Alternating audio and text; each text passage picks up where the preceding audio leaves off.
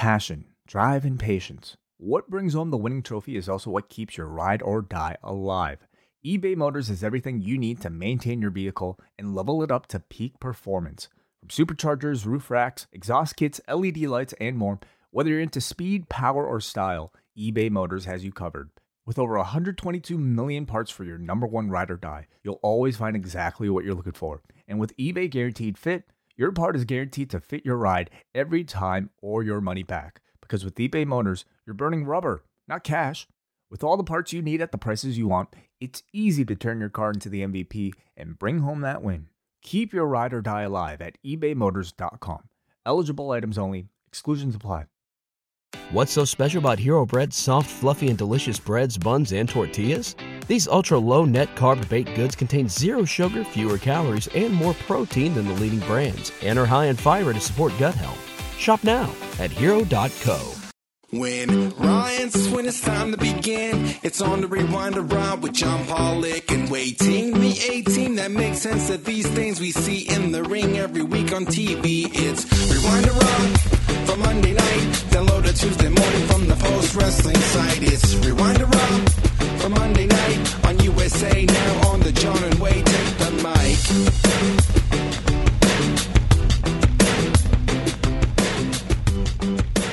Hello and welcome to a special Tuesday edition of Rewind to Raw. I am John Pollock along with Toronto's own Braden Harrington, who is joining me here on a Tuesday afternoon to discuss Raw from Monday night at the Scotiabank Arena in downtown Toronto. How are you, Braden?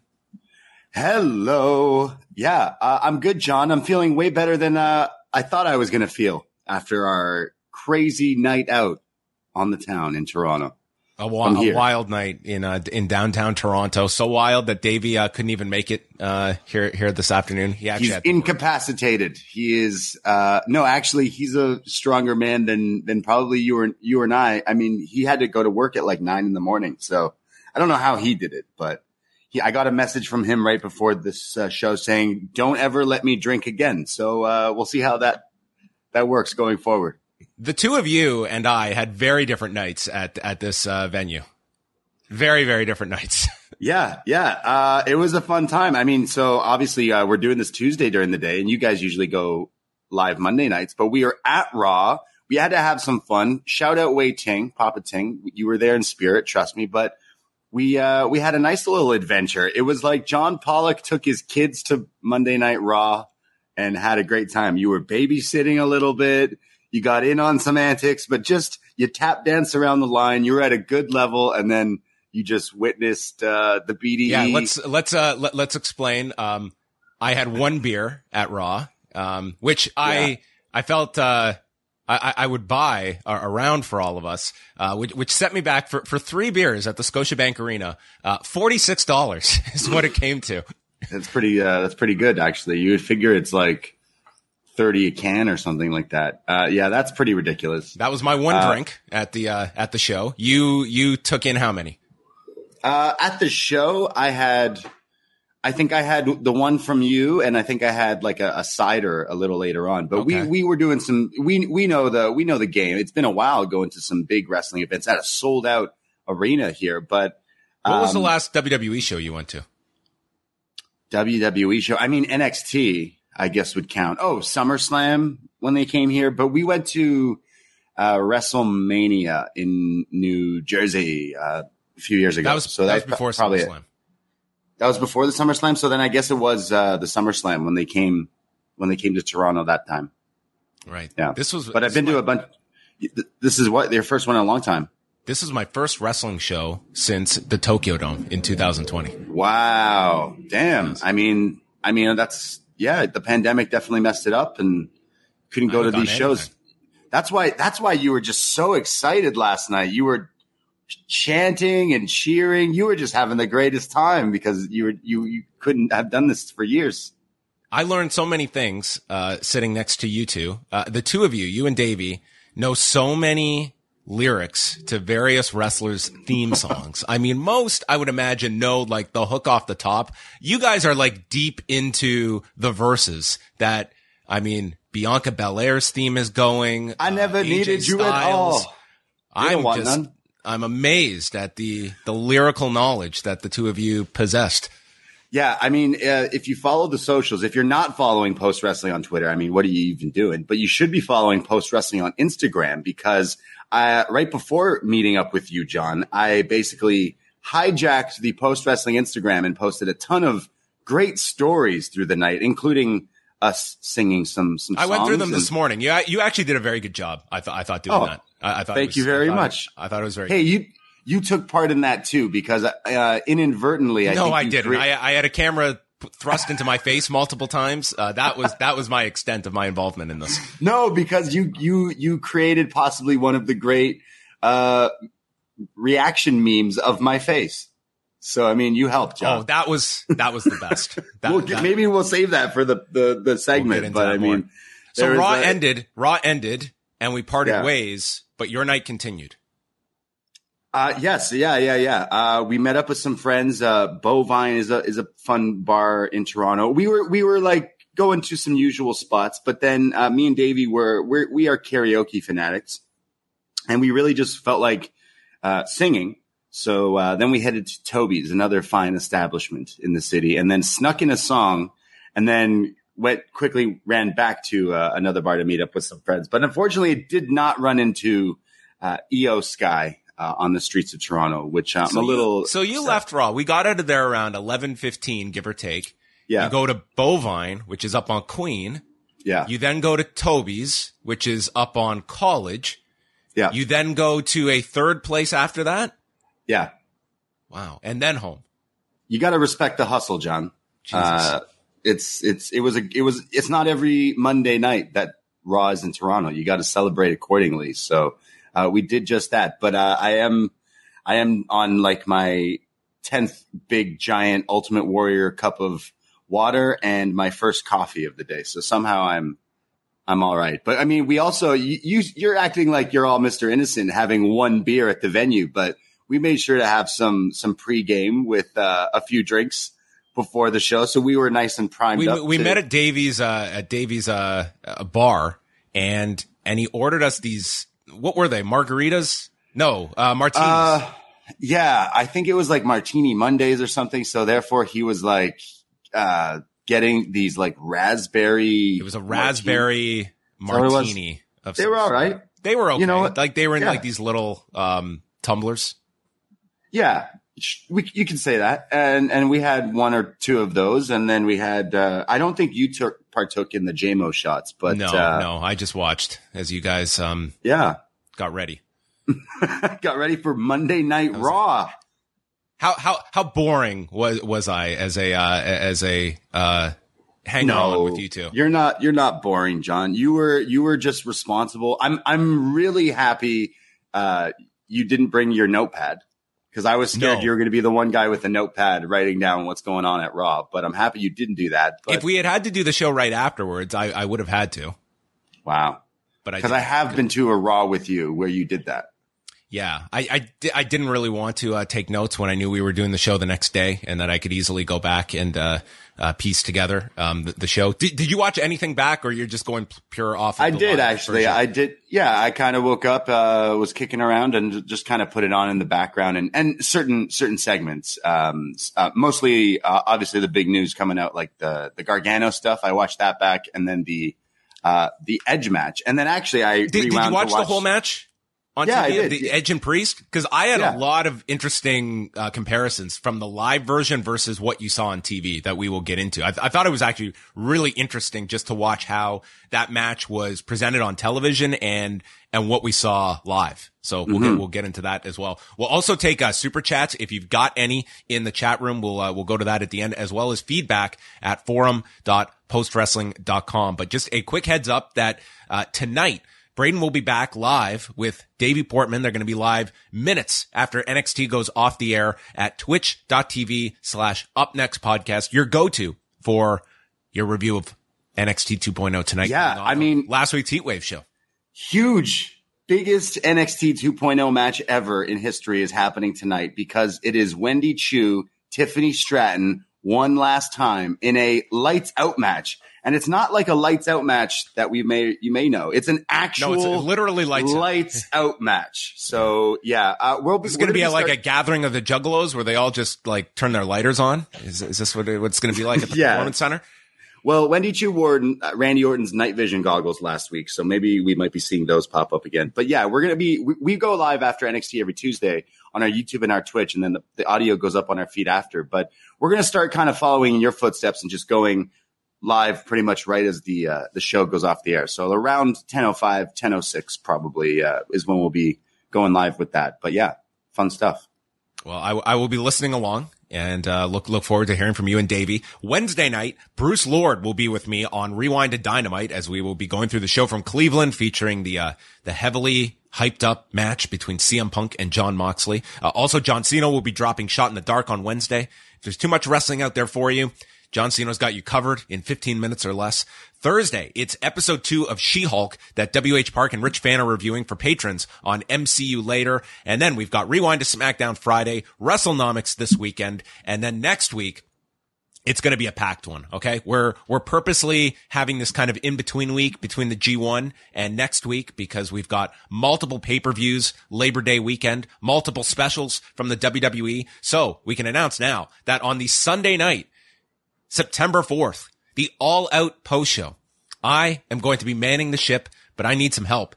So Braden Harrington and Davey Portman are going to be joining me to review both NXT Worlds Collide and All Out. Whew.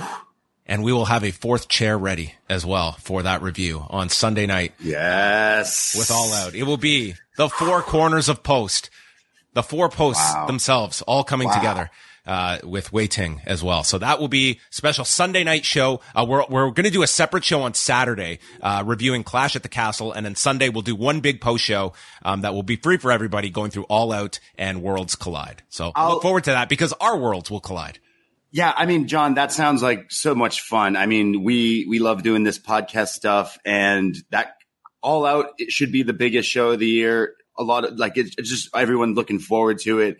And now I get to hang out with you guys and do a show that makes it even so much more fun. And the return of Papa Ting. I mean, what else could you ask for? But I mean, we're going to be doing a little bit of Worlds Collide NXT talk on that show, which gives me and Davey some time to maybe bring back something that some listeners have been asking for. And that is we are going to be doing a NXT Worlds Collide watch along. Returning that Sunday, and then later that night, we'll be hanging out with you, chatting all about All Out. But yeah, that's going to be a crazy, crazy weekend of some wrestling and some podcasting. Yeah, because the Worlds Collide show will start at 4 p.m. Eastern time, and then the buy-in for AEW will be 7. So it's going to be a lot of hours of wrestling, and I'm imagining we're not going to be going live till around midnight that night. So we are all going to be exhausted after watching all of that, and we will have you all covered if you are not watching everything on that particular Sunday evening. But that's getting way ahead of ourselves. Let's go through a few news items before we talk about both the live and televised edition of Raw from Monday night in Toronto. PWInsider.com's Mike Johnson reporting that Road Dogg is returning as a VP of live events in WWE. So someone that, of course, very much linked to the Paul Levesque regime, back in the company. Now, it seems like this is a separate story, but, Jeff Jarrett has also left his role as SVP of live events. And Mike Johnson did note this is not a case of Road Dogg replacing Jarrett. But, what do you think, Braden, about just Road Dogg? This is obviously someone that was very much linked to, Paul Levesque's team and being back here. But this is not a lead writer job or a producer job, but rather a VP role of live events. Can you see him sort of being thrust into other areas? Yeah, I mean, he did a lot in the past while. And then when he disappeared, you saw him putting tweets out as if he was trying to lobby for a job somewhere else. But now in like what looks as, I mean, you had to clarify that he's not taking Jeff Jarrett's role. To me, it's a clear thing that Jeff Jarrett was just lip syncing the whole time, and the road he's going to slip back in and take his spot once again to show he was the true star all along. But yeah, I mean, I'm interested to see if he, can do any good. So far, the past few weeks, looks like WWE's doing some right things. But I think a lot of people were kind of interested in this whole Jeff Jarrett working alongside Triple H with this TNA kind of WWE thing. But now that's already gone.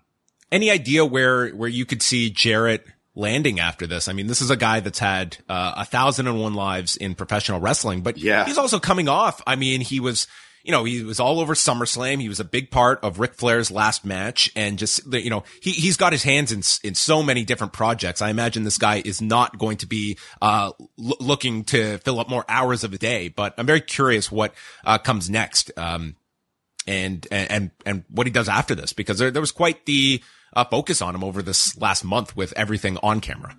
Is he still part of the Bullet Club? Technically, he could just go, I don't think he was ever kicked out, was he? I don't know. He could still go Bullet back. Club is for life. Yes, exactly. So there's always that option. Yes. SmackDown and Rampage numbers from Friday night. We had SmackDown, 2,884,000 viewers. So they were number one on television, up 8% from the week before, 0.47 in the demo. Like last week, they were preempted in several markets due to the NFL preseason, but not as many as last week. So they were up this week. In Canada, they did a phenomenal number. They did over 219,000 viewers. I believe their most watched SmackDown since the weekend of WrestleMania for that Friday going into WrestleMania weekend. Rampage, on the other hand, 461,000 viewers, falling 13%, and a 0.12 in the demo, a drop of 29%.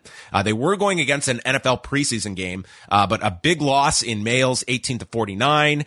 But that was offset. 18-34 was stable. Young males were actually up a decent amount, but some big losses among men 18-49 and adults 25-54. And it's sort of Rampage feels to me, Braden, that overall the trajectory is going down, but they have these blips every few weeks where something, gives it a bit of a shot in the arm, but overall, I think it's just over time, this has been painted as a secondary show. I mean, that is very, very clear. But at the same time, it's like sometimes something will spike it, but overall, this does not feel like this is must-watch television. And we kind of have this conversation each week about Rampage and where it is. And I don't know if you necessarily change it all that much, that Dynamite is their priority show, and all the major key points that you need as an AEW viewer are contained in those 2 hours. Rampage is supplementary programming. Yeah, it's definitely something that I don't watch every week. Like, I choose to check it out if I know there's like matches that they've announced. Like when they go, hey, Bucks and Lucha Bros are going to have a match. Okay, of course, I'm going to tune in and watch that. Probably not on Friday night. That is in a tough spot. It is summertime. People are going out. But, I mean, they want to bump those numbers up. Those are rookie numbers. Just keep putting Tony Nese back on Rampage, because it seems like that's his show lately. But I think they could use that show in a secondary way to almost like if it wasn't Friday night, if they were to change it to like more of a Sunday Night Heat kind of thing. Therefore, it's almost like every week you have some segments promoting what's going on. You air more of your, what are those like promos, the matches, the things they make for each match, like the road to. You could add more of that aspect. You could have one or two matches, but it is when you put in all these like non-big names that definitely aren't like going to be popping these numbers. But I do think they could do a bit more of making that show stand out a little different, because right now it just feels like the B or C show that a lot of people just don't check out. But they do have some good matches on there when you cherry pick it. If you were to add another Ring of Honor program, like how much interest would you be having in like a 1 hour ROH show weekly? Would that be something you'd be going out of your way to see? Or would you see your viewing habits of that similar to Rampage, where it would be something that catches your eye that you'd go out of your way to see, but it's not going to be appointment television? Yeah, I mean, NXT UK is resting in peace for right now. So John Cena for Shot in the Dark doesn't have to review that. But then here we hear talks of a new Ring of Honor show. So then we lose one and then we pick one right back up. A Ring of Honor show sounds weird, considering this show seems like they're struggling to find exactly what it is. So I feel like it could almost be the same show. If you wanted Rampage to kind of be the other brand, you could do like the brand split, like that kind of thing. But I do think if you were to go, hey, this week on Ring of Honor, Samoa Joe is going to face such and such, it's like, all right, maybe there'll be some viewers, but I don't think it'll be anything higher or bigger than a Rampage has been. Like there needs to be some sort of change in how they do these secondary shows. But I mean, hey, more wrestling is great, right? Well, that's the ecosystem we live in. It's always more. And New Japan has more to announce. So their next tour starts September the 2nd, and this is going to feature, a limited return to cheering crowds for the 5th and 6th shows at Korakuen Hall. And then this whole tour leads up to September 25th in Kobe. Top title matches on that show will be Will Ospreay against David Finlay in a rematch from the G1 for the U.S. title, Carl Anderson against Hiroshi Tanahashi for the Never Openweight title, and Francesco Akira and TJP defending the junior heavyweight tag titles against Ryusuke Taguchi and Master Wato. And October will see Declaration of Power taking place October 10th at Sumo Hall with Jay White and Tama Tonga for the IWGP World Heavyweight title, and a rematch between Kazuchika Okada and Jonah, both of those rematches from the G1 as well. So they are stacking up their tour. And earlier today, there was a press conference with New Japan and Stardom announcing several of the matches for their crossover event, which doesn't take place until November 20th, but they have announced the finals of the IWGP Women's Title Tournament. Hiroshi Tanahashi and Utami Hayashida taking on Hiroki Goto and Maika. Tom Lawler and Shuri against Zack Sabre Jr. and Julia, which is a very interesting tag. Yeah, that one has my attention for sure. That one looks hype. And Taichi, Yoshinobu Kanemaru, Tom Nakano, and Natsupoi against El Desperado, Doki, Momo Watanabe, and Starlight Kid. So that's going to be a show that I think has a lot of interest once we get to November, with the two companies, doing mixed tags and also the finals of this women's tournament match. So that's a long ways down the road, but an interesting show, and they're starting to get the match announcements out there. Yeah, it's kind of cool that they're kind of getting the wheels in motion. I could see that being more of a touring thing, and it would help get that over to some of the American audiences, because I think over the pandemic, a lot more people started getting into a lot of different wrestling because of the streaming services like Stardom and all that stuff. So finally kind of being able to tour out there and having like the crossover matches with the New Japan talent, even that is pretty sweet. So some of those matches sound pretty awesome, and I could see them doing more shows down the line in the next year. Yeah, I think that you'll see these being a staple, especially for the US shows that you see a lot of the talent from both appearing. So all your news can be found at postwrestling.com. Andrew Thompson on top of everything today, and he's got an interview out with Camille from the NWA, so go check that out now. Andrew Thompson interviews on YouTube, and there's a written portion up on the site. But that takes us to Raw in Toronto. Sold out at the Scotiabank Arena. It looked to be just under 14,000 was the real number, but on TV they gave out 16,683. So, just inflate those tires regardless. But I mean, dude, this place was packed, and more importantly, watching this on television, they shot this like there were that many people in it. Like they had the jib camera out. It was like they really shot this crowd well, that it felt like, man, this is a packed, big major league arena that was here. Like it felt like a hot product, just seeing, the production and how they lit the crowd, because sometimes we'll see shows where they've got like a strong amount of people there, but it's not shot in the way where you would really truly appreciate how many people are there. But not the case here. It looked really good on television. It was packed. It was as packed as the last time I was there for wrestling. And it was like everyone's going off, cheering. Everyone's just having a good time. It's the first big wrestling show in this city since like the pandemic. Everyone was ready. And like tickets, if you looked trying to get tickets right before the show or whatever, it was jam sold out, every seat. So I was pretty impressed and kind of like happy to kind of see people just be excited to watch some Raw. Yeah, they did do the house show back in December, but if you remember, that was the week that you were getting all the COVID cases coming back, and it was really kind of touch and go that particular week, as I recall. But they have also announced a return for December 30th. That they'll be coming back here at the Coca-Cola Coliseum, which is the same venue AEW is running back-to-back nights in October. So they started the show with this chaotic brawl between Riddle and Rollins in the back, and they make their way into the crowd. They tease going off the balcony, and then Riddle dives off the guardrail, and everyone gets taken down. There's a big pull apart, and yeah, this was our start to the show, kind of grabbing everyone's attention. And next week they will have a face-to-face confrontation as opposed to what this was. Yeah, it's got the crowd hot to see both these guys just kind of fighting through the crowd, especially in the sections they were in. And the only disappointment was that they did tease him jumping off some sort of the crowd thing. So I was ready for that. But I think it was all right to start. Whenever you got people get a pull apart, it usually gets people pretty hyped. The show proper began with Trish Stratus coming out. Strong reception for her. She said it felt good to be home here in this ring. The crowd is chanting one more match, and she said that she's been thinking. But before she can reveal her thoughts, Bayley, Dakota Kai, and Io Sky come out, and Bayley is mocking her, stating they're all big fans. Io says she's her number one fan. But Bayley asks, "What are you doing here, Trish?"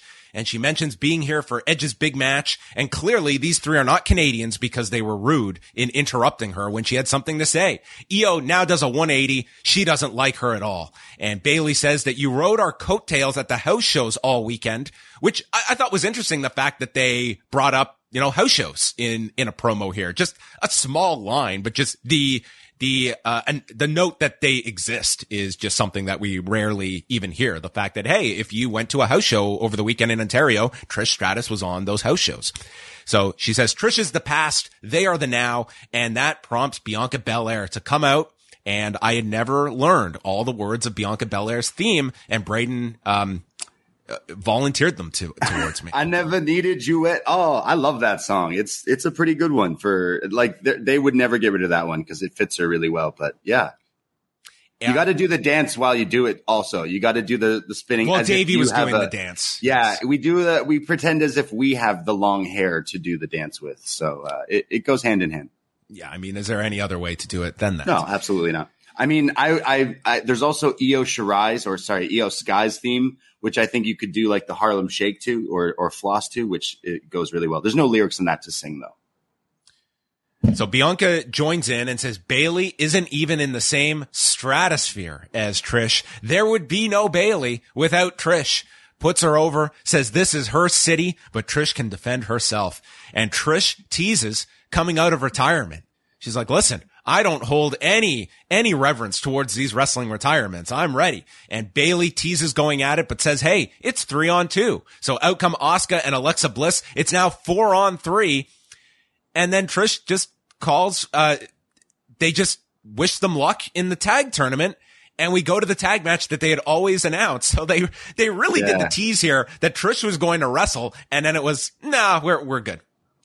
Yeah, that was quite odd. You'll hear, I really enjoyed this show, but this was the one head scratching moment. Whenever WWE comes to Toronto for the past, since she retired basically in 2006, Trish has always been that like easy card they can just pull out to be like, oh, we're in Toronto. Okay, bring Trish out. Like it's been such a thing. And to now kind of tease twice in this segment that, okay, well, I'll fight you and I'll, retirement this, retirement that. It's like, okay, is she wrestling tonight? And then she didn't. And they even tease it later on that she would like want to fight someone. So it was just really odd that they didn't even mention this tag match in this whole segment and then just quickly go to it. So kind of a weird segment, even though all people involved I am a fan of. It led me to remember. Did you go to the Unforgiven when she did the retirement? Yeah. That was a great one. The sharpshooter. Yeah. Where she was crying. So that was like the whole pay-per-view. It's like the major thing coming out of that was, Trish's retirement.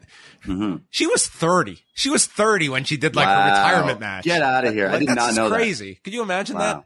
Like, look at how many people on this roster are over the age of 30 that you would not, like, it's just, it's kind of wild when you. Wow. I did not know. I didn't realize she was 30. That's crazy. Yes. She did that match and then we got her to come on the Law like an hour after the pay-per-view. To do an interview right afterward. So we get Io Sky and Dakota Kai against Asuka and Alexa Bliss in the semifinals of the women's tag tournament. And they gave the update here. Gigi Dolan is hurt. So her and JC Jane are out and they're going to do a fatal 4-way second chance match involving the 4 teams that did not advance in the tournament to determine who faces Raquel Rodriguez and Aaliyah. And I took it they're doing that semifinal match as well on Friday because they're plugging the finals for next Monday in Pittsburgh. So that's where we are. This whole tournament is a little confusing because for me, just because I don't usually watch Raw, but Raw's now the best show going in the world of wrestling. But I'm thinking the tag tournament seems like a bit of a mess with some of these like injuries and things because I see Shawn Michaels cutting a promo saying, hey, these people are going to be in the tournament. And then Toxic Attraction win a match, and then Gigi's injured. So now there's like a last chance thing. It kind of seems like it's a little cursed from the get-go. Yeah, kind of the NXT portion of the bracket has kind of just led to all these issues of replacements and such. Yeah. So they will go with one of these teams, and they will face the winner of this match. So it starts off, Asuka's calling Io a chicken. So you got to see Asuka and Io Sky involved here. Yeah, I was telling you yesterday, John, when they kind of went face to face in this match, I'm like, hey, I don't think these two have interacted in WWE, considering Io just was brought up recently at the last show at SummerSlam. So, for me, when they announced Raw a few weeks ago, they've been promoting it for this venue. They have been saying, hey, Io Sky is going to be wrestling. And I've mentioned on many shows, like she's one of my all time favorites. So I was really excited to kind of see Io and Asuka, and we got a little bit of them kind of messing around in this match, but clearly not enough. But down the line, that's a huge singles match that would definitely have my attention. But yeah, I was excited to see them lock up. Throughout the match, there were cutaways to the back of Tamina and Dana Brooke, as well as Aaliyah standing alongside Nikki Ash and Doudrop. We saw a big hot tag to Asuka, hip attack sending Kai off the apron, and then delivering the spinning back fists and a released German before a sliding knee. Then there was a springboard missile drop kick by Sky onto Asuka. Kai is in with the scorpion kick, and then a running boot to Asuka for a 2 count on Kai. Bliss then lands double DDTs, and Asuka uses a submission on Kai. Kai breaks it, and we get a twisted Bliss. Asuka tags, lands a head kick, a bunch of spinning back fists, several of which did not appear to connect. And then Kai is in the Asuka lock, but she is not the legal woman, and it allows Io to come from behind with a roll-up on Asuka, pinning her in 18 minutes and 37 seconds. This was the second longest match on the show, and it's just, I always have this complaint about sort of the momentum that gets lost on a lot of these television matches with the commercial breaks. But that to me was evident watching these back. Like, it really is a disconnect when you take an 18-minute match and you insert 2 commercial breaks into them. And that would be the same format we'd see for Edge and Damian Priest later. Yeah, it's like I've been to a few AEW shows now, and obviously when you watch at home, they do P&P, and you see like tables and blood and fire and destroyers in picture for that show. But WWE, watching Raw yesterday, it felt every match we would turn to each other and would be like, okay, we knew every commercial break, and the ones that we said in person, like watching it back, it was like we were like bang on. Like we were dead on. It was just, it's very evident when they're at the commercial, but it's still watching it live. There's just more of a flow, as opposed to going to the break and back. That said, like this match, like there were some issues with it, but overall I thought maybe a bit too long, but I did enjoy the Io stuff with Asuka. I thought Asuka looked really strong in this match, save for, some of these back fists that were, not all connected, but it was, not really a detriment either. Didn't get all of it. No, I loved Io tangling with Asuka, and I loved Io as the one who pinned Asuka. So A, I got to hear the theme song, and B, that easily goes to, you could lead that to the match that we all kind of want to see. So, I don't think they should, I hope something that changes in this whole new regime is the matches that happen on Raw or SmackDown, and then they rematch it on Raw and SmackDown all the time for 2 years straight, and then eventually go, hey, here's them at a pay-per-view, when we've seen it now like a bunch of times. Whereas if you kind of keep that dream match aspect kind of there, it could lead to something pretty big. Because now my attention is, okay, when are you going to do this match? But knowing them, they could also just throw it on TV the next while. But really, I didn't realize this match went 18 minutes long, but I really got into Io getting the win on Asuka. So Io Sky continues to get me high. Kevin Patrick interviewed Dolph Ziggler. He's had a lot of highs and lows here in this company, but Theory was the better man last week. And Finn Balor walks in saying he makes him sick. You're just like Edge and Ray, attaching yourself to younger stars to stay relevant. And you can't teach me anything. Ziggler comes back with a great line saying, aren't we the same age? Which he's pretty much calling out Balor for the same thing, and slaps him and then tells Balor, are you going to sit there like a little bitch or come fight? And that takes us to Dolph Ziggler against Finn Balor. Whole new entrance and music for Finn Balor. And what did you think of the whole Balor presentation here? Yeah. Am I crazy, or is the Judgment Day themes their old themes but like slowed down and like remixed or something like that? That might be it. I don't know. I really can't tell. If you played the Judgment Day theme for me, I could never identify it for you. It's really weird because Finn Balor's theme song and entrance is pretty good and gets over, and people do the pose and the chant. But they probably don't want that. Yeah, but like still, you could still do it. I think you could make it even more of a thing. Like when the Fiend was doing his entrance, everyone thought it was the coolest thing, even though he was supposed to be like a bad guy, murder, psycho clown thing. Finn Balor, the music definitely didn't hit as, it definitely is like, oh, that doesn't sound as good as some of the other themes. I do hope with some of the wrestlers coming back that maybe we get some of their old themes, but this one, maybe it's because I only heard it this one time, but it was kind of weird. Jimmy Smith was referencing Dolph's match with Theory last week, calling Theory the young buck, noting his physical talent and their epic match last week. That very loose definition of the term epic, but said there's no shame in losing to Theory last week. Ziggler takes the Bret Hart sternum first bump into the buckle. They go through a break. The Famouser gets turned into a sit-out powerbomb by Balor for a 2 count, and then Ziggler stops the shotgun dropkick with one of his own. Jumping DDT avoids the 1916, and he hits a Famouser for a big near fall.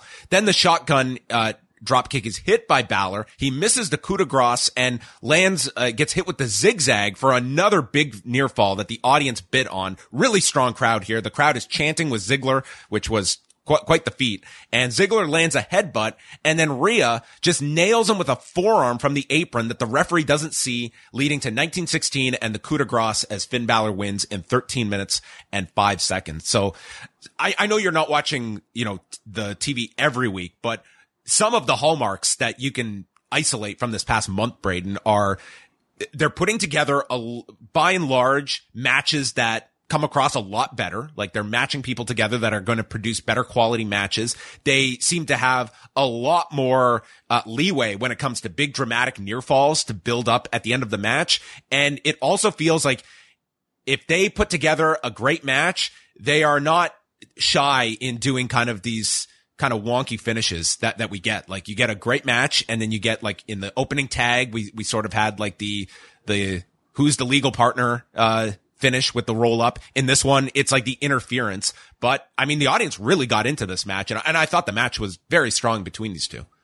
Yeah, honestly, the wrestling on this show was really good, but this definitely had my attention as soon as that backstage segment. I was thinking, I'm like, what year is it? Ziggler and Finn are having a feud right now, and they're going to fight. Okay. But also, I know both of them are some of the best wrestlers on the roster. So actually was kind of excited. And you mentioned some of those near falls. It was exactly that zigzag. The whole place was like believing Ziggler was beating Finn here. I really enjoyed this match. I mean, call me crazy. I really enjoyed this whole show, but I like wrestling for wrestling.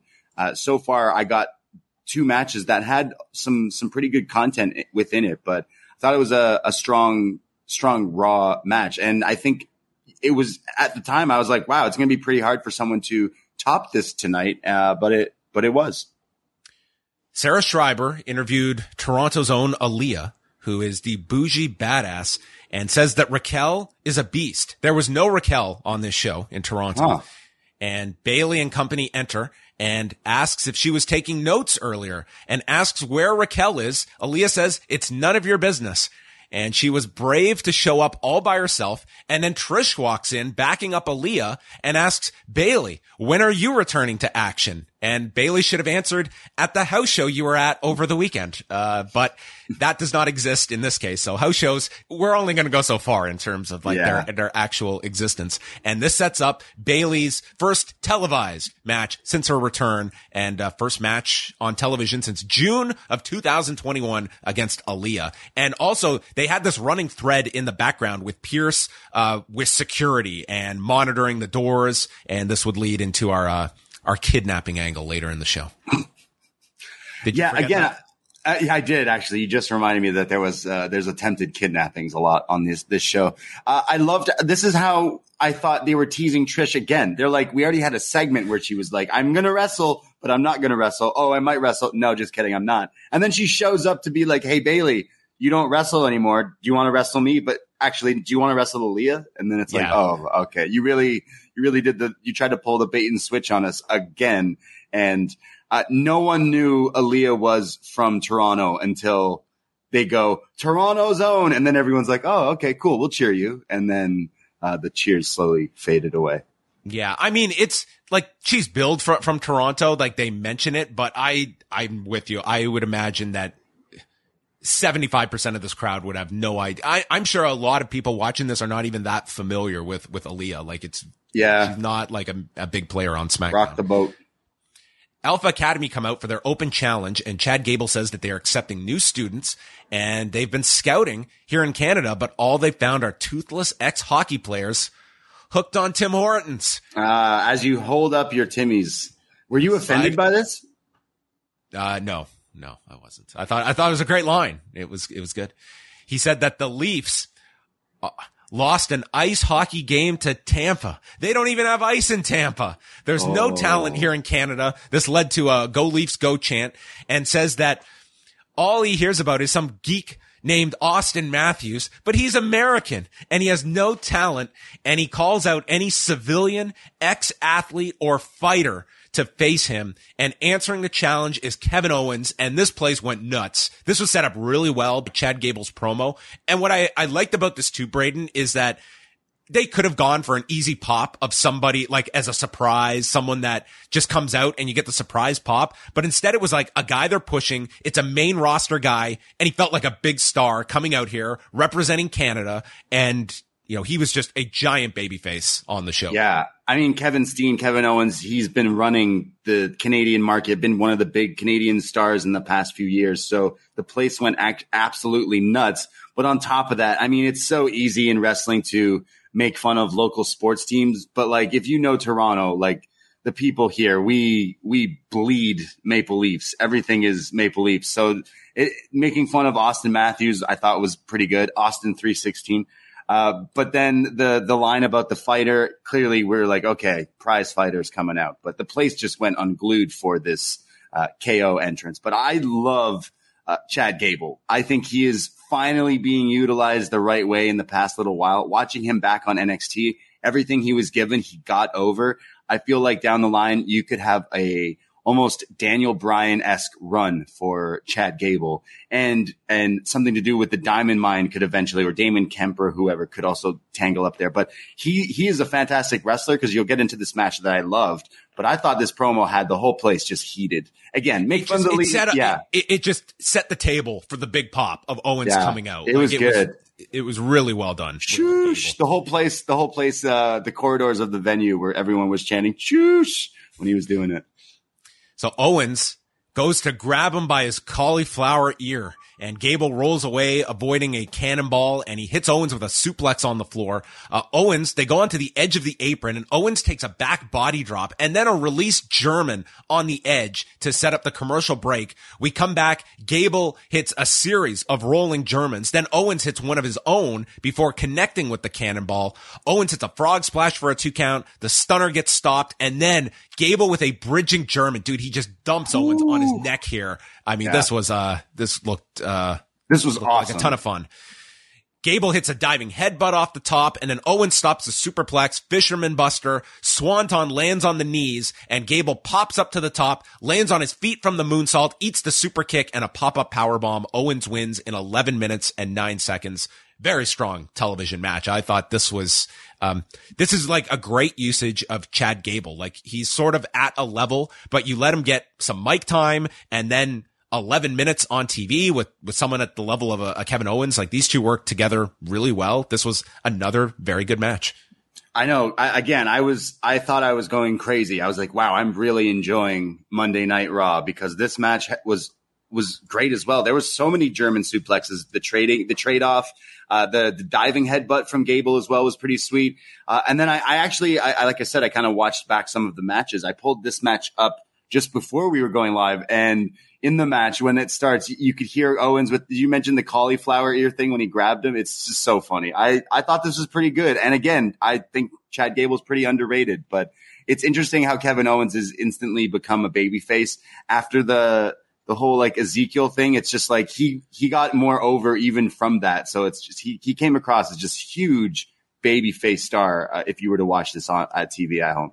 Yeah, and if you want to check out afterwards, they did, I guess it was on Raw Talk, an interview that Kevin Patrick did with Kevin Owens, which was pretty entertaining, especially the ending of it with the two playing off of one another.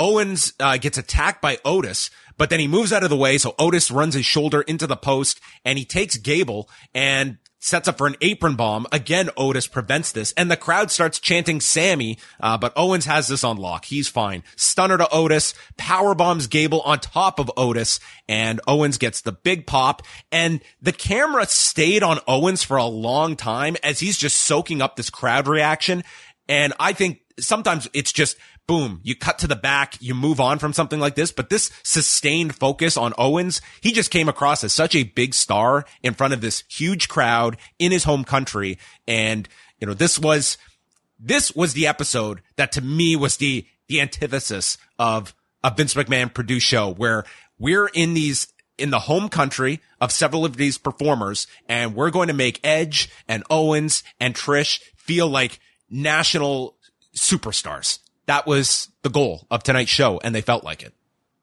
Honestly, you could instantly put KO in the giant babyface push right now, and people would totally get behind it. He's a character that obviously can tween and change, but after watching this, you're like, yeah, all right, you get over. But great reaction. You know, it must have felt pretty good for Kevin Owens. I mean, how many years ago was it, John, when we saw him win the ROH title in the Sweaty Teddy, and then he ran out the door. He ran out the door, and you were right there with the microphone to interview him. And he's like, "Yeah, interview me."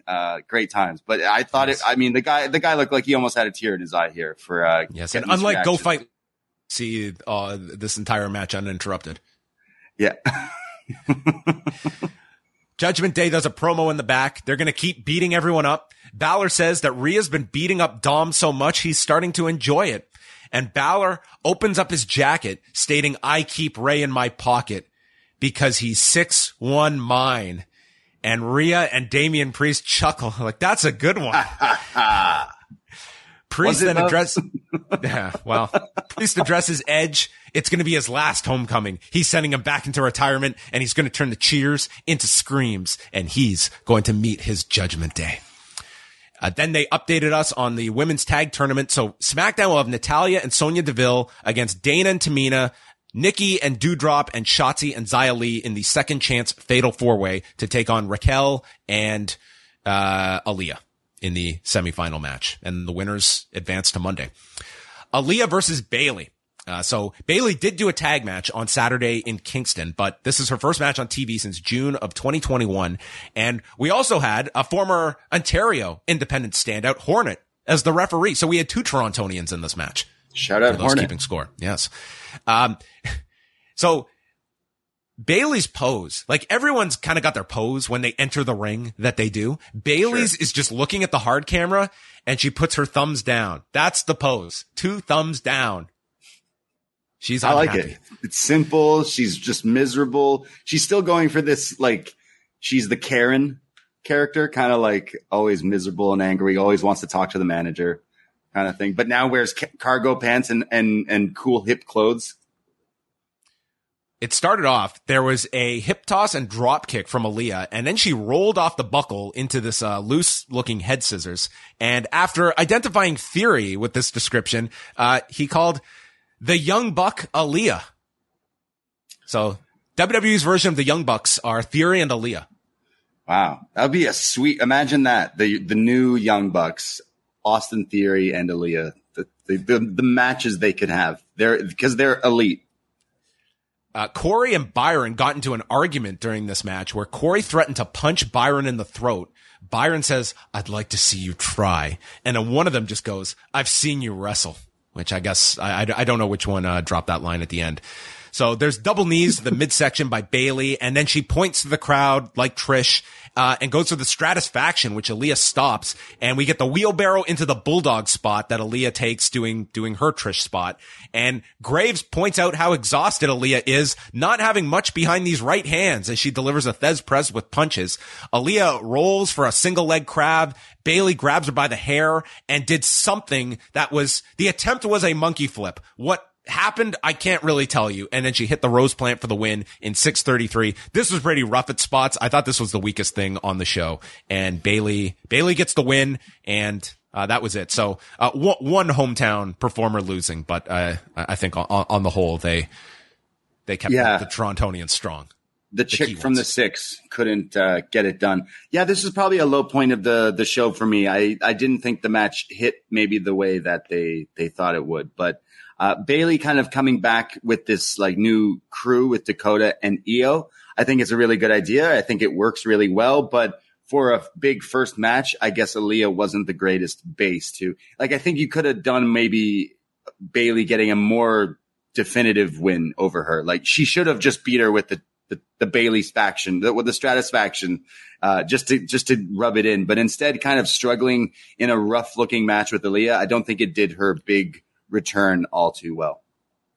Styles and Lashley are walking in the back. This is where we see Pierce with security, who are in riot gear by the door. And it's Lashley and AJ teaming up against Miz and Ciampa. They double teamed on Ciampa at the beginning. And dude, our section, there must have been 4 different iterations of them chanting tiny balls. I mean, to hear these chants in real life was just, questioning life choices. You've never heard people chant tiny balls in public settings? No. You're not going to the right places, John. This also brings me to get pretty upset because we went to Raw and we got super excited because we were going to buy Wei Ting, his baby. We were going to buy him his first ever wrestling shirt. And we wanted it to be the Miz, I have giant balls, and let him, what is it? Massive balls. We were going to make Wei open it in like 15 to 20 years. But they weren't selling it at the stands. So unfortunately, we could not get that. We'll have to make that a WWE shop order for the massive balls. That's a lot of faith in a punchline that you're going to invest a lot. I mean, I just gave it away. So I guess we'll have to go to the drawing board again. But we should have got the Edge Maple Leaf crossover shirt that was selling like hotcakes last night. I'm sure they sold a ton of those shirts. They did a co-branded shirt with Edge and the Maple Leafs that was going for like, all their shirts are going for like $40. And I saw a ton of kids wearing that shirt. Yeah, they definitely made a killing on that. I know my buddy bought 2 because he's like, I'm probably going to sell one for 3 times the price in like 3 years. But pretty cool to see them do crossover shirts like that. I think what were the most popular shirts you saw just like walking around? I saw the Bloodline. They're making big on merchandise. Yeah, that seems to be I believe like the Roman Reigns on this show this place would have just gone insane. I'll tell you, like just living in Toronto downtown, I do see a lot of like elite shirts and stuff like that. But last night throughout the city, everyone was wearing Bloodline shirts. I saw a ton of KO. Kevin Owens' new shirt is like a remix of his old NXT they were selling that at the show. Yeah, everyone was wearing that one. We saw a few people at the bar wearing that one, but the Bloodline one seems to be the popular one, and they were selling it, of course, and the dude isn't even on the show. But I would say that one is the big seller. But by the end of the night, they were sold out of the Edge Maple Leaf one. So if you're a Leafs fan and an Edge fan, I'm sure you could find one for a lot more money on eBay, probably by today. Lashley military pressed Ciampa onto Miz on the floor, setting up the commercial. And we come back and they've got the advantage on AJ, and this lasted forever. Corey made a wish that he never has to come back to Toronto.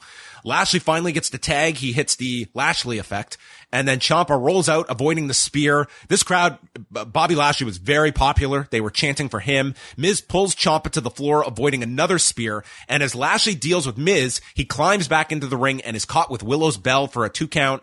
And then from there, he spears Ciampa, but Miz again making a save. AJ takes out Miz on the floor, and then this guy grabs AJ from behind. And this person was never identified. It was not someone recognizable, but it was a plot for security to go take this guy. And then Miz is on the other side. And suddenly this security guard stands up, removes his helmet, and it's Dexter Lumis, who applies a choke to Miz and removes him from the arena into the concourse. And for all we know, Miz has just been taken hostage, and we find out next week what happened to him. But this was literally a DQ via kidnapping at 13:37, as Miz and Ciampa technically get a win, and we get no update on Miz. Like, there was no, hey, security rescued Miz. Lumis has taken Miz away.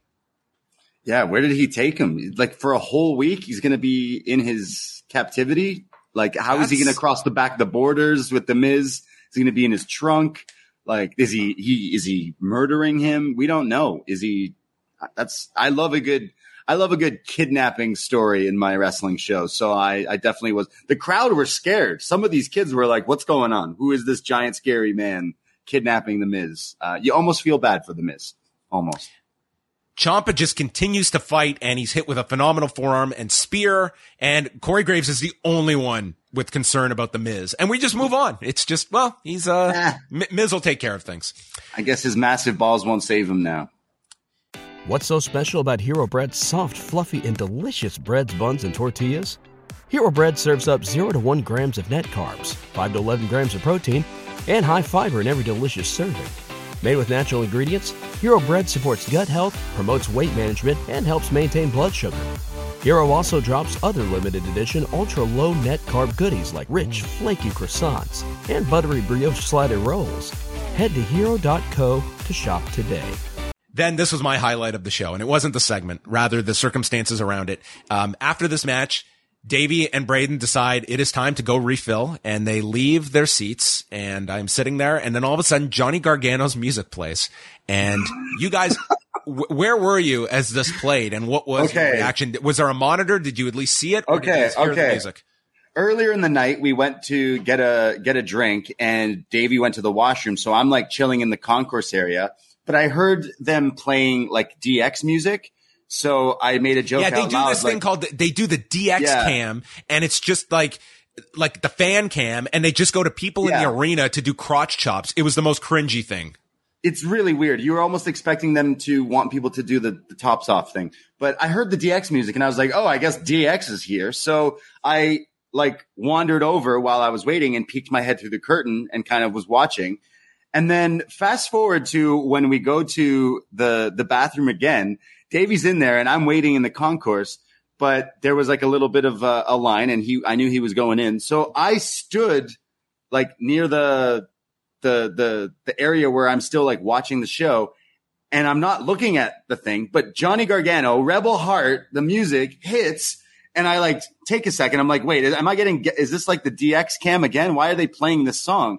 And I look up, and I start screaming, and this woman who was like security starts like looking at me like I'm screaming bloody murder. A few guys around me start realizing why I'm screaming.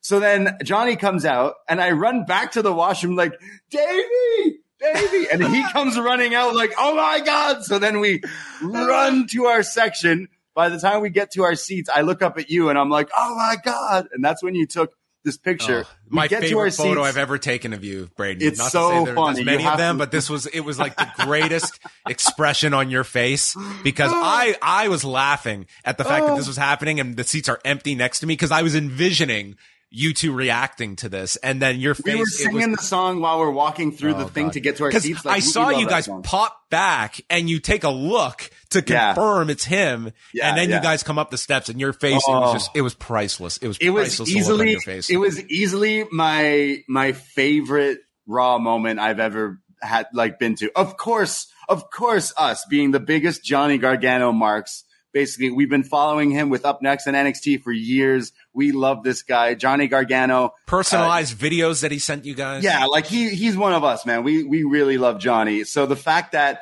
we were busy hitting our weed pen in the washroom while his music was hitting was pretty funny. But that was just the most BDE Up Next moment you could literally ask for. But we lost our mind, and we were we are so happy to see him come out here. I mean, I've been listening to Rebel Heart at least 6 times this morning already, but just what a moment. And of course, this happened to us. You know what I mean? So great photo. Go look the Post Wrestling Instagram or Twitter and all that stuff. You'll see it. This was one of my favorite Braden moments that I've ever experienced. It had to be up there, right?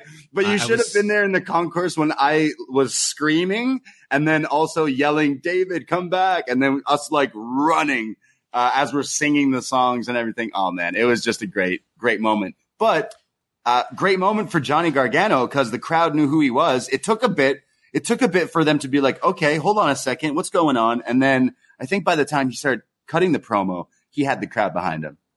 Yeah. So, I mean, 2 weeks ago, they were in Cleveland, and I imagine that would be, your best case scenario. But I would argue, like, coming out in front of 14,000 people that reacted to him in such a big way. He has had like not just the big takeover matches that he has had here, the DIY match at the Survivor Series weekend, the Adam Cole one, but even before that, like this guy was a regular coming up here for Smash Wrestling. Like he has a lot of ties here in Toronto, and this crowd, like they all knew him, and it felt like a big deal. So I thought like this is a pretty good atmosphere to bring him back in. And so he comes out, very strong response, and he says that he thanks the fans for reminding him who he is as they're chanting his name, and gives his backstories. Like, I was kind of a big deal back in NXT. He lists off all the titles he won, and he left and he was wondering if he wanted to continue to do this. And he brings up his child, Baby Wrestling, which leads to a Baby Wrestling chant in the arena, and that Johnny had dreams of becoming an IC champion, a US champion, a WWE champion, and wrestling at WrestleMania. And what type of father would I be if I didn't teach my son that your biggest dreams can come true? You never fail if you bet on yourself, and that's what I'm doing here in Toronto. I'm betting on myself, and I am back in WWE. So that prompts Theory to come out and chants of who's your daddy. Gargano, he says, it was like, what have you been up to? And Gargano, I could not hear this in the moment, but he notes, I've been changing a lot of diapers and I've watched a lot of Bluey, which I don't know if Bluey means anything to you, Braden, but this is the greatest kid show. It's my favorite. Of all the shows that Max watches, Bluey is my favorite. Bluey. And the fact that Johnny Gargano mentioned Bluey, I did not pick up on until I rewatched this morning. But I thought he said Blue Chew. No, this is the furthest thing from Blue Chew. Gotcha. Theory says that all of your dreams, I've pretty much done all of them, and says he couldn't have done it without Gargano, but now I'm the veteran and you're the rookie. So maybe you could carry my bags or even my briefcase for when I become the new Universal Champion, and I can show you the way. Or perhaps you can just go away. So Johnny is saying, you know what? For old time's sake, let's do the high five. And Theory gets into it. Hit me with it, Johnny. And Johnny super kicks Theory. Great end to the segment. The crowd went nuts for this. And I thought this came off really well. Like it was a big surprise for everybody in the building. I think it's, for WWE, it's a guy that had left, and this is someone that waited things out and could not have predicted where things would be. And this is a much different environment for him coming back, where he feels like he's going to be a pushed commodity on the main show. And my last thing that I kind of liked about this, and this might not be a habit that you can curb because it's really ingrained in people, like you get that drop in the third hour, but putting this in the third hour, it is slowly telling people that, hey, surprises can happen. And in the third hour, like if you tuned out like normal, you missed this as well. So I kind of like the placement, even though like the third hour, sometimes it's not the most advantageous position to put something big. But overall, I thought this was a very strong segment and something newsworthy coming out of Raw. Yeah, I mean, what a great place for him to debut. He made reference of the fact that he won the tag titles against the FTR in the match. So like he's saying, you know me here. The crowd responded really well to that. I thought they made him look like a superstar. And it is interesting that they would choose Toronto, not Cleveland. I know AEW is going to Cleveland like this week, so that kind of. I mean, they might have just not had a deal by then, Braden. Like, yeah, this is also a thing. Yeah, I mean, his return video tweet that they put out already has over 1 million views on their WWE Twitter. So I mean, like a lot of people did check this out when they kind of saw that this surprise happened. But this is the Triple H thing where just all these new changes, people are coming back and people are showing up.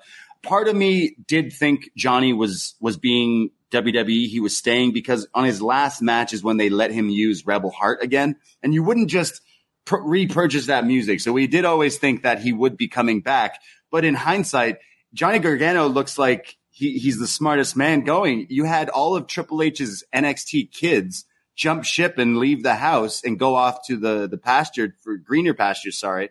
And here Johnny waiting it out, having a baby, and now gets to come back kind of like this white knight sort of thing. So I hope that the cream will rise to the top here with Gargano and showing that like he could be a pretty big star, I think, in WWE if they do go forward. But I mean, him waiting it out and then being kind of brought back into WWE in a big spot like this, hopefully going forward.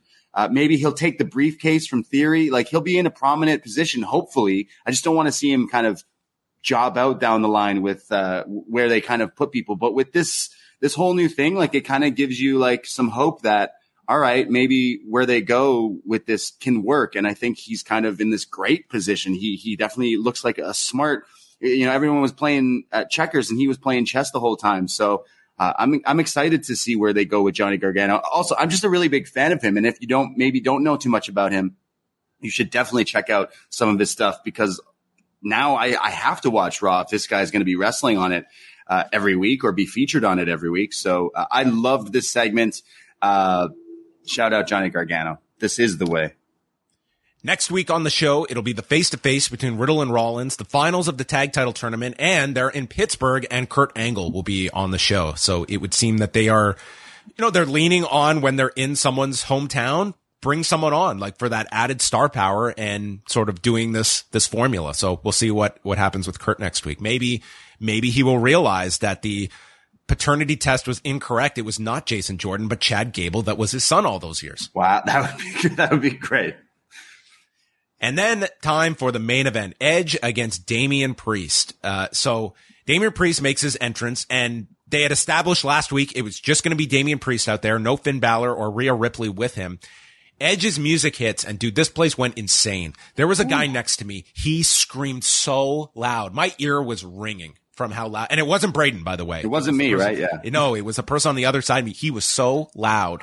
And Edge came out. Do you want to describe these tights? You were very impressed with these tights. Oh, yeah, dude. I mean, okay, like the Maple Leaf shirt was cool. I didn't buy one, but like I understand. When I saw people wearing it, I was like, all right, that looks pretty cool. It's got the Maple Leaf colors. However, if you're a true Edge head, you might know that Edge is actually a turncoat when it comes to Toronto and hockey, because Edge does not support the Toronto Maple Leafs. He is a New Jersey Devils fan, but thankfully he wasn't wearing New Jersey Devil inspired gear. He was wearing Calgary. I mean, he was wearing red and white, which they kind of were. Yeah, true. Now that you put that in there, he was wearing Calgary Hitmen inspired gear. So he had like old versions of his like t-shirts and gear mixed into like Hitman, which is like Bret Hart's hockey team, which like the mask and everything like that. I don't think he's involved anymore in it, but what was part of like the founding like ownership group? Yeah. I will say I do have a Hitman jersey, and I think Davey got it. Like I still links Bret Hart's website, still sells them. Okay. So I mean, maybe he still is, but I mean, this was like designed into his gear. I almost wish this was a jersey or this was a t-shirt, because this gear looked pretty sweet. Shout out to Edge always usually is pretty good in the gear department, but for a big hometown thing, this was pretty cool with the Canadian gear and his denim vest or his denim jacket thing that he had on the back of it. Like very, very Canadian, but the place lost their GD mind when Alter Bridge hit, because we were singing along, weren't we, John? You were singing with me and Davey, all the lyrics. You were screaming, "John, give it to me," into my ear, which out of context sounds odd. Edge, you know me. Yes. Edge outsmarts him at the beginning. Priest going for a leapfrog and he gets shoved down, and they pick things up, and Edge lifts up Priest and power bombs him onto the barricade, and he just slumps down into the timekeeper's area. So this was the first commercial, and this was something very noticeable from the TV version. Both commercials, it goes to break with one guy like dying, and we come back. So the last visual you have is Priest taking this power bomb into the timekeeper's area. We come back, Priest is tight roping on the top rope and does this crazy flip off of the top. It's like, what happened in the last 3 minutes that this man went from being power bombed onto a barricade, and then you come back, and it's just like, it's jarring where you go from one to the other. Now they do a good job of showing a replay of what happened during the break that changes the momentum, and this was Edge getting his back run into the post. So it continues here. Edge hits a spinning neck breaker and then lands a high cross to the floor. I'm going to bring this up here because only one time did they show a picture-in-picture of Beth Phoenix reacting. Being there in the building, you could, like, we were facing where she was in that front row. Dude, she was the unsung hero of this match. Her reactions, like, you could see her hands coming up to her mouth. She's reacting when the Razor's Edge got hit during the table. Like, I was just thinking that I could see the camera was not shooting her, and like, I thought it was a lost opportunity because she added so much drama to this just based on her concern for her husband and watching him take all of these big moves. And I only saw one reaction spot during this entire match that it lasted. But so Edge hits the high cross, and Priest then dumps him on the apron and lifts up Edge and delivers a Razor's Edge, putting him through the desk, which for this guy with his neck problems, that's a pretty intense bump to take. I don't care how confident you feel, but he goes through the desk, and this set up the second commercial break. But again, you go to commercial where this guy with the extensive neck damage has just been put through a table. We come back from break as he's hitting a super Frankensteiner off the turnbuckle to Damian Priest. It's like, dude, this has to be better paced. Like the go to commercial spot, I feel like you need to connect it to what we're coming back to because it's just too jarring. Like, I just watched this guy. I'm going to break. I'm like, is this guy going to get up? And we come back, he's doing a Frankensteiner off the top. Yeah, someone in the chat saying that the American broadcast had picture-in-picture, but I mean, I'm not sure if that's the case. I mean, the match, watching it live. USA, they do use picture-in-picture more, which great. But, I mean, the Canadian version, like, we don't get picture-in-picture. So this is what I'm watching as, like, a viewer here. And I would even argue, like, I do feel like that was a pretty major spot. And then to be coming back with this, super Frankensteiner. So he hits that off the top and then gets caught with a roundhouse kick, and Priest hits the unprettier for a 2 count. I thought that spot would get more reaction than it did in the building. Like, it was fine. It was, I thought it was a great idea for a spot, but it wasn't like this audience like gasped or something or reacted in as big a way as you would think an unprettier match in a Edge match would generate. Yeah, like, we definitely were like, oh, okay, that's pretty cool. And a few people in our section were like, all right, we get it. But, maybe not the big reaction he was kind of getting it for. I guess maybe Edge should have hit the move, and that's the reaction would have gotten bigger. But maybe. Yeah. So Edge recovers from that, Impaler DDT, and then this is where they show a replay of the Razor's Edge, and this is where they show Beth reacting with the replay. Damian hits the Reckoning, but doesn't go for the cover. Instead, he sets up for Edge's own spear in the corner. He runs at Edge and is caught with South of Heaven that Edge hits.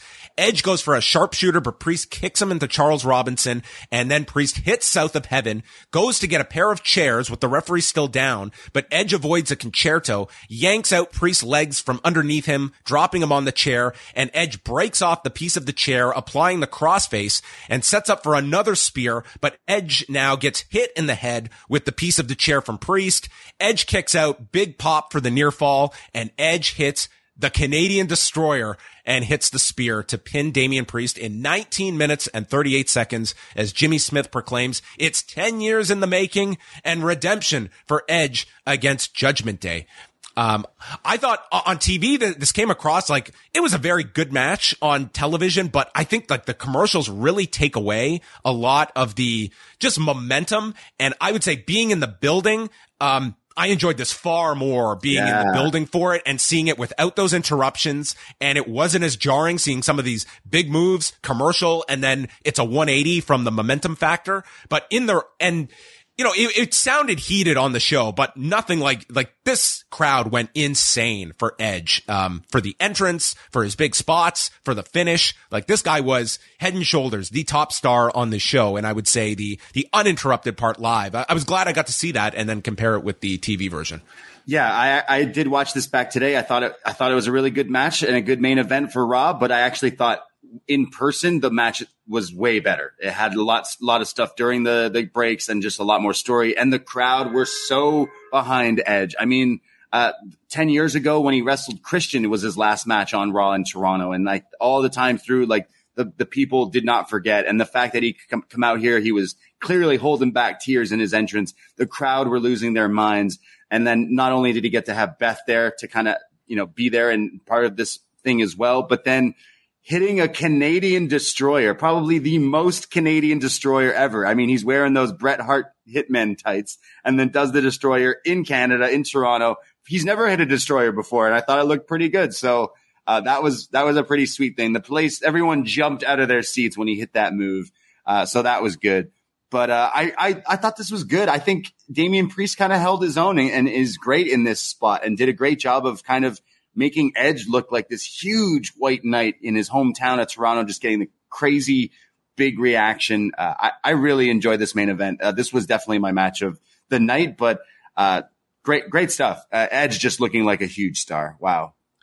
After the match, it ends with Edge bringing the chairs in, and he's going to deliver a concerto, but this is when Rhea Ripley appears, gives him a low blow, and Balor appears, landing a coup de grace, and as they are continuing their attack, Beth Phoenix hops the guardrail, takes the chair from Balor, and it holds up the chair and is threatening to blast Ripley as Judgment Day backs off, and that's how the show ended, with Edge and Beth in the ring, and certainly teasing something down the road with Beth getting involved, either with Ripley or some mixed tag scenario, but a strong episode of Raw. I thought that the Edge Damian Priest match, the Finn Balor and Ziggler match, Gable and Owens was very good. The women's tag, I enjoyed that too on the show. Like, Miz and Ciampa and Lashley and AJ had like a shitty finish, but you know, the wrestling was very, very good on the show. I think that is one major takeaway, is that I'm not saying they are like, you know, blowing the world standards away, but the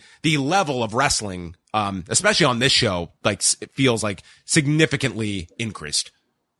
Hey, I don't watch a lot of Raw or SmackDown, but watching this show, this has to be one of the best Raws that I've ever attended. Like, top to bottom, I had a ton of fun. I got to see some cool Toronto cameos. I got to see some pretty good wrestling. You kind of mentioned it, like all these matches that happened, they were pretty entertaining. I thought KO and Shoosh put on a little bit of a sleeper hit there tonight as well. But being someone who grew up going to see Edge wrestle for years and years and years, kind of getting his big, huge hero's welcome, it was something pretty special for Toronto wrestling fans. So, and on top, you got Johnny coming out. So honestly, probably my favorite Raw that I have attended, just because it hit on so many different things. And not just because I was there, but because of some of the stuff that happened. This definitely makes me go, okay, maybe I'll have to check out Raw every week going forward, because I'm seeing basically all these old NXT stars that I used to love to watch. So thumbs up from me, honestly. This Triple H going forward thing, it could be still in the honeymoon phase, and that's why I'm super just impressed with everything, but really enjoyed the show top to bottom, and I thought they did a hell of a job. So shout out everyone involved. And a strong argument about booking your hometown talent very strong, instead of all that heat that they could have got if they beat Edge in his hometown. And then maybe one of the more newsworthy aspects of this was that after the show ended, Edge addressed the crowd. This man was on cloud nine. I think he felt he had a great performance. He was so he was getting choked up. He was thankful of all the people that had come to the arena tonight, coming out of a pandemic, and mentioned, making his debut in 1992 at Monarch Park and losing 9 years of his career and coming back. And then the big thing he noted is that WWE typically comes to Toronto every August, and in a perfect world, I'd be here next August, and that's when we all say goodbye. So indicating potentially retiring next summer. So that was pretty notable just to that's in his head, the idea of winding things down over the next year. We'll see if that happens or not, but that's sort of the picture he painted. Yeah, so one more year of Edge wrestling, and then he kind of calls it quits. And does he mean like they're going to come back next August? Does that mean SummerSlam in Toronto? Does that mean a big Raw event like this? I do think if he were to want to go out on his own terms and have his actual last match in Toronto, something like this that they did tonight would have been a perfect kind of scenario if they could do that again. I would say Edge's last match should be against John Cena in Toronto is something I would book, especially if it was a SummerSlam match. But he did not say SummerSlam. He just said next August is when he's kind of wrapping up his career and wants to do it here. So that's pretty cool if they were to do some sort of big show and big angle for that. But another year of Edge, so lots of matches to get to still within that year. All right, before we wind down, a few pieces of feedback. So we get a super chat from Birdie. Loomis needed a model for his art. So there you go. Thanks for he's chat, saying Birdie. He kidnapped the Miz because he's going to start drawing him and painting him. Yeah, that could be some dreadful stuff if they continue that direction. Jake writes, they should have given you guys press credentials. Didn't ask for them, so just wanted to go. And, can you hook us up, Jake? Jake, can you get us some press passes? All right, let's go to forum.postwrestling.com. Muggin writes, best Raw of the year? Possibly. Surprises hit harder when they're kept under wraps. It may have been a foregone conclusion, but Johnny Gargano returning was a hell of a surprise. Theory being his first feud makes sense given their NXT history. In a meta sense, it also represents two distinct visions of WWE. Dakota Kai and Io versus Alexa and Asuka was solid. Kevin Owens is now the best version of himself. Him and Gable put on a good match. It's very cool to see him play the conquering hero. Bookending the episode with Trish and Beth Phoenix with another example of putting women's wrestling front and center. And Edge is 48 and he pulled off a Canadian destroyer in Toronto. Imagine that. From Benjamin. Anything you want to say there, Braden? No, the destroyer at 48 years old in Toronto, pretty cool. Benjamin writes, it's amazing how a few simple changes have made these shows infinitely more watchable, looser commentary, promos feel looser, fewer screwy finishes. I don't know about the finishes. Like they seem like there's still quite a lot of, finishes that, yes, you get someone pinned, but through they're not doing, I would say clean finishes across the board, but I understand the meaning here. Broader matchups, matches getting more time and more fluid camera work and transitions between segments. I'm enjoying this Ziggler reclamation project, even though he's taking L's. He is less insipid in promos and having banger matches. And another talent reclamation, Kevin Owens getting his old entrance video and gear. He had another seemingly impromptu banger of a match and ends here noting, Johnny Wrestling, solid promo into a program with Theory. Austin Theory is in a meaningful storyline now, not some wash of a feud that diminishes titles and not some creepy ass mentorship storyline. Loved it. Hot crowd. Cool shit, says Benjamin. Do you like that direction with Theory and Gargano as this first program? Yeah, Theory's been kind of doing this thing where he's the briefcase holder, but he loses a lot of the time and stuff. I joked earlier that, hey, why not, if Triple H is running things the way things are going, it looks like Gargano could beat Theory for the briefcase and cash in down the line. That's probably my dream scenario. But I think Gargano should kind of beat Theory, maybe work his way around those kind of mid-card titles that he kind of referenced, like the IC or the US title. He wants to be like a Triple Crown winner or whatever. But that's a good first feud. And I think some of the matches could be pretty good. PJ asks, were they expecting such a big pop for Johnny? It was quite ballsy to send him like that. Did he get a bigger pop than Edge? He didn't get a bigger pop. Yeah.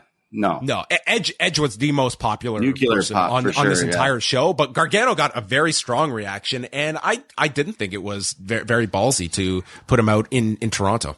It's actually interesting. When Johnny's music hits, you can hear people like freaking out, but it wasn't everyone. And then when he comes out, people are like, okay. And then you kind of see people telling their friends like, hey, this guy's pretty cool. Or, hey, we like this guy. And then as soon as he started talking, that's when I thought the crowd really was crescendoing and getting the Johnny wrestling chants and the baby wrestling chants. And you could see it was pretty loud. And it was not, no one was talking about how this could have happened tonight. So it was a pretty good hiding. I bet he was just hidden all day, or a private jet to Toronto for this kind of just return here, but I really liked it. The pop was really loud for that thing. You could tell he liked that. Okay, 2 more here. Nas writes, best Raw I've seen in years and years. Watched the whole 3 hours for the first time in a long time. Banger matches. The Raw roster looks stacked with both men and the women. If I'm nitpicking, I thought the opening promo segment wasn't the best use of Trish Stratus. It felt a little awkward. Should have just gone straight to the match and used Trish differently. Also, Finn Balor maybe does need a script or a writer working with him. 6'1" mine. And that was the point he was trying to make to Dolph. Didn't make sense at all. Question, how does Kevin Owens' refusal to go to Saudi Arabia, which I fully support, affect his push for a world title run? Do you think at all, Braden? Do you think that is, presuming that is still his stance on these Saudi Arabia shows? Yeah, I mean, like, he can still be the guy, but maybe that will affect down the line of how they want to send over their champions or whatever like that. But I mean, it speaks for itself. The guy is having a hell of a run right now because of coming off the Stone Cold thing and the Ezekiel thing, making that all work. Like every time he comes out, he seems like a big deal. So maybe they would have to kind of let that, or maybe just respect his views, his wishes. Hernice from New York City is our last word of the night. Might be the best Raw I've personally seen in years. I've been on and off watching the last 5 years. Crowd was hot. Johnny Wrestling is back. Prizefighter Owens is back with the tape shirt. Yeah. Dexter just committed a crime on live television. Wonder who the other guy was. A random from NXT. Also, will we make this a weekly thing? Just kidnap a wrestler each week. Man, does Bobby continue to get loud reactions. Great to see. Do we see a 4 mixed tag or 6 mixed tag with Beth coming in at Clash at the Castle? Okay. So I think he's suggesting either Edge and Beth teaming against, a pairing with Rhea Ripley, or the two of them getting a third person, to incorporate all of Judgment Day. I guess it's possible. Rey Mysterio. Yeah, Rey would be the automatic, assumption there, which I guess you could set that up next week to go into, like, next week's the go home show for a Clash at the Castle. And you could set that up next week of Beth and Edge come out to start the show. They're, accompanied by Judgment Day interrupts. And then we get the math line. Hey, it's 3-on-2 and Trish Stratus isn't going to join them. So instead the numbers are equaled out with Rey. I just need it. Doesn't matter how we get there, but the eventual end game of this whole thing, I've been talking on Up Next for weeks, is I want a resurgence of the LWO, and I want to see the unthinkable happen. Rey Mysterio turning heel, becoming a filthy animal again, and sending Dominic to a place that we all know he needs to go, and that is NXT. That's what I want to see, but I just don't think that's going to happen with the Judgment Day kind of being the top heel faction. But Edge, Rey, and Beth versus the Judgment Day sounds like a pretty cool match if they were to do that as well. But no Rey Mysterio. I was missing Dominic on this show. Yeah, no Mysterios on the show either tonight. But yeah, it was I thought a pretty strong episode of Raw. They had a great crowd, and just business wise, they did a great number at the Bell Center on Friday. They had house shows in both Quebec and Ontario over the weekend, and then this, I would have to look at where this ranks among the most attended Raws of the year. This was a very strong set of TVs for them in Canada. I was really high on this show. It had to be one of my favorite Raws, and it was 3 hours, which usually I'm like, and we've nitpicked some of the stuff we didn't like, but enjoyable show. And I even liked it enough to kind of watch some of the stuff back, which is super unusual for me. So, yeah. What we didn't mention? Like, we got there right as the first match was ending for main event, but we did get to see Mustafa Ali teaming with Cedric against Shelton and T-Bar. Yeah. They had a really nice match. Like, they had, I would say, like 6-7 minutes, but it was a good match. Honestly, there was some great stuff in there. I mean, all the 205 remnants, he's just turned that into having his cool little matches on main event and superstars and stuff. But yeah, we got into that match for sure. And it was great. I love Shelton too. Yeah. Worth checking that match out on main event this week. Okay, I will say, sorry to interrupt. I did see some other wrestling this week because this was the third wrestling show I went to this week because Demand Lucha had a show in Toronto on Thursday with a bunch of GCW imports and a bunch of indie guys as well. Effie versus Gringo was pretty awesome. And then also on Sunday, we went to Super Kicked, which put on House of Black from AEW. And they were pretty awesome to see, pretty live and up close and wrestling. Team Super Kicked at that show as well. So any Toronto GTA area people, check out these shows going forward. They're going to be doing a lot more, but House of Black were awesome to kind of see live and in person. But this was a cool return to wrestling for me this week, seeing Raw at the ACC, the Scotiabank Center, because AEW is coming here in a few months, and Coca-Cola, the venue they're going to, is much smaller, but doing 2 nights in a row, I think they could sell that out and make it just as loud and just as fun as WWE did just yesterday. I'm expecting those shows will be full for the 2 nights. I don't think there's it's going to be hard to get tickets. I think tickets are going on sale this week for Toronto people, and we're pretty excited. And friendly reminder to follow Up Next and post for all socials, because we will be having some parties coming for that week here in the States. We're working out some stuff for that week. AEW's here in town, so keep it locked to Post Wrestling and Up Next for updates on that front. But one final plug tonight, Up Next. They will be live 10:05 p.m. Eastern Time, twitch.tv/upnextpodcast. Braden and Davey are going to be going through tonight's show that features the lights out match between Wendy Chu and Tiffany Stratton. And also announced for tonight is Brooks Jensen and Josh Briggs defending the NXT UK tag titles against Gallus, and Cameron Grimes against Javier Bernal. Fucking Gallus. Gallus made their way. Yeah, pour one out for NXT UK. And look forward to the Worlds Collide, where we get some dream crossover matchups. But again, follow all our socials for all the updates. Up Next is every Tuesday night, where we talk about NXT. We do BD Elite 2, chatting about Dynamite. We do so many different shows. John, we did a Heatwave retro review that inspired you to go watch Heatwave 98. I mean, that's all the people need to know, is to go check out some of our podcasts that we do. Well, go check out all of their work. And thanks to everyone that joined us live. I know this was a different time for Rewind to Raw, but I was very happy with all the people that checked out the show live. And yes, up next tonight, Rewind to Dynamite on Wednesday night. Minutes after Dynamite, myself and Bruce Lord will have a review of the show from Cleveland. So that's going to wrap everything up. Thanks for Braden joining me and all of you listening. That concludes Rewind to Raw. What's so special about Hero Bread's soft, fluffy, and delicious breads, buns, and tortillas?